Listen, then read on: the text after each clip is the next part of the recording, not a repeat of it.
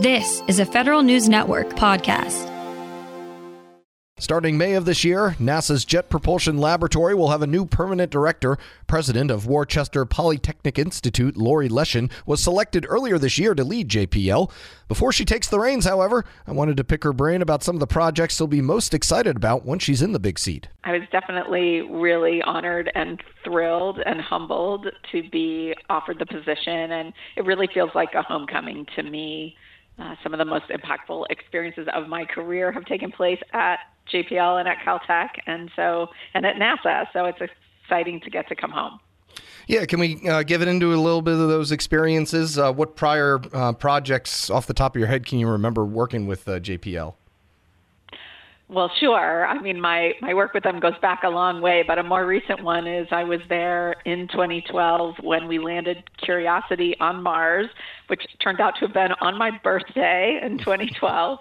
And I was there with the science team, as a member of the science team, cheering, going crazy when we landed. And then, of course, instead of getting to continue to celebrate, you immediately have to go to work because it's like you have a new baby almost born on Mars, and you've got to go make sure it's safe and healthy and start to plan the first science that we do. We went right to work. It was 10:30 at night.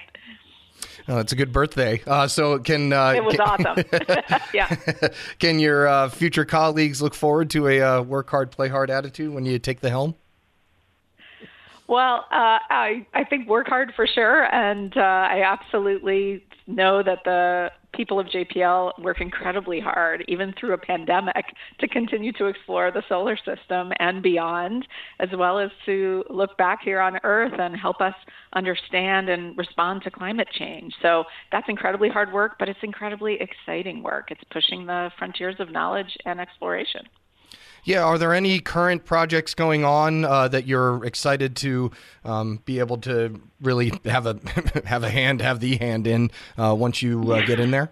There's so many exciting things happening right now. We'll have a couple of launches later this year. One mission called Psyche that's going to go to a metal asteroid, the first time we'll ever be exploring one of these very interesting objects left over from the beginning of the solar system. That'll be followed in a few more years by a mission to Europa, which is one of the moons of Jupiter, which we think has an ocean beneath its icy shell. We're going to be exploring that. And then one of the big ones that's coming in solar system exploration is actually following on the tails of Perseverance, which is drilling into Mars rocks and collecting cores of those rocks. We're going to send a mission to retrieve those cores and bring them back to Earth so that the best scientists and the best labs on our planet can analyze them and really try and get at that question of, are we alone? Could there have been life on Mars? Those are all really exciting things coming in the future. Yeah, can you tell me a little bit about what you see as the overall role of what is probably NASA's most famous research laboratory, how it's evolved over the years, and what you see for it in the future? Yeah, it has evolved a lot. You know, it really started doing jet propulsion, which is still in the name, and today we are the premier center for robotic exploration of the solar system, of the Earth, of beyond the solar system with our telescopes. We have a great instrument on the James Webb Space Telescope, for example, that was managed by our colleagues at NASA Goddard in D.C., outside D.C. So we definitely are leaders in robotic space exploration, but we're also leaders in space technology development and innovation, in STEM education and getting kids excited about really pursuing their dreams in the tech sector. And so we do great missions, and we're more than missions. Yeah, I was at a conference yesterday that was focused more on the Space Force, but the idea of RPA and automation in space came up, and there was a lot of, we're excited about it, but we're not really sure where it fits in. Have you done any research on what AI technology might be looking like in the future of space exploration and space research? Well, I do think there's a lot of new technologies coming to bear, right? Machine learning, AI, data science are especially important when we think about the deluge of Earth science data that we have to really try and get smarter as we try and understand our own planet and its destiny. There's a lot of great roles for dealing with huge data sets and understanding the changes that are happening here on Earth. And then as we think about things like, managing debris in space, there definitely are huge opportunities for new technologies, new entrants, new kinds of companies to come in and play important roles. And I think we're going to be seeing the role of near Earth space, humans in near Earth space, changing dramatically in the next decade. So many new companies on the scene, and we just look forward to being able to collaborate with them and help build this space economy, which benefits Earth, but also is off-planet economy. You provided me with a perfect segue. If you're going to be a space leader nowadays, you're going to get asked about the explosion in the amount of companies working in the commercial space sector.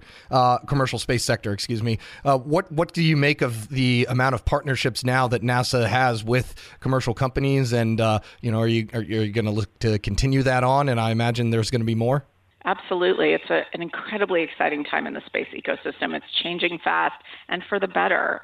I worked at NASA previously, and about just over 10 years ago, we started the Commercial Crew Program when I was working in the Future Human Spaceflight Program at NASA headquarters.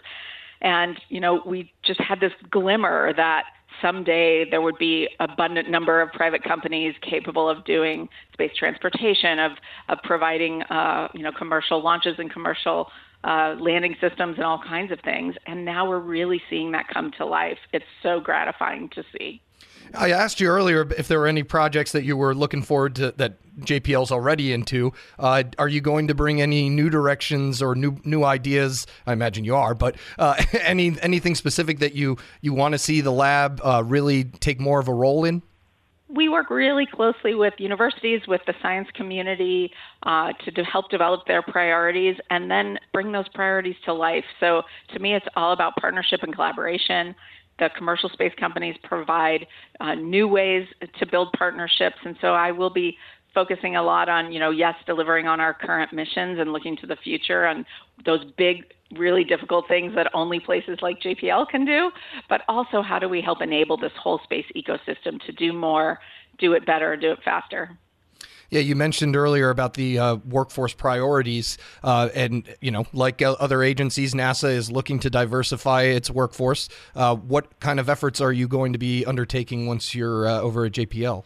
Well, I think it's really critical that places like JPL, that the whole STEM and tech sector really work to become workplaces where everyone can thrive, where everyone can do their best work and everyone can contribute, because you know what? We need all the brains. It's not enough for just some people to be able to go into these fields. We need everybody who has passion for exploration to be able to work at a place like JPL. So I look forward to getting there and digging into what systemic things we can continue to do to make JPL a welcoming place. But also it's about really building those pipelines, building connections with things like HBCUs, historically black colleges and universities, with K-12 systems. Los Angeles is an incredibly diverse community. We've got to be reaching out and making sure our doors are wide open. To be your best every day, you need proven quality sleep every night.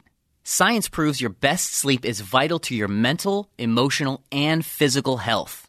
And that's where the Sleep Number bed comes in. And let me tell you, ever since I've had it, my sleep IQ score is just going higher and higher. And did you know 8 out of 10 couples say that one of them sleeps too hot or too cold? Science tells us regulating your sleep temperature leads to higher quality sleep.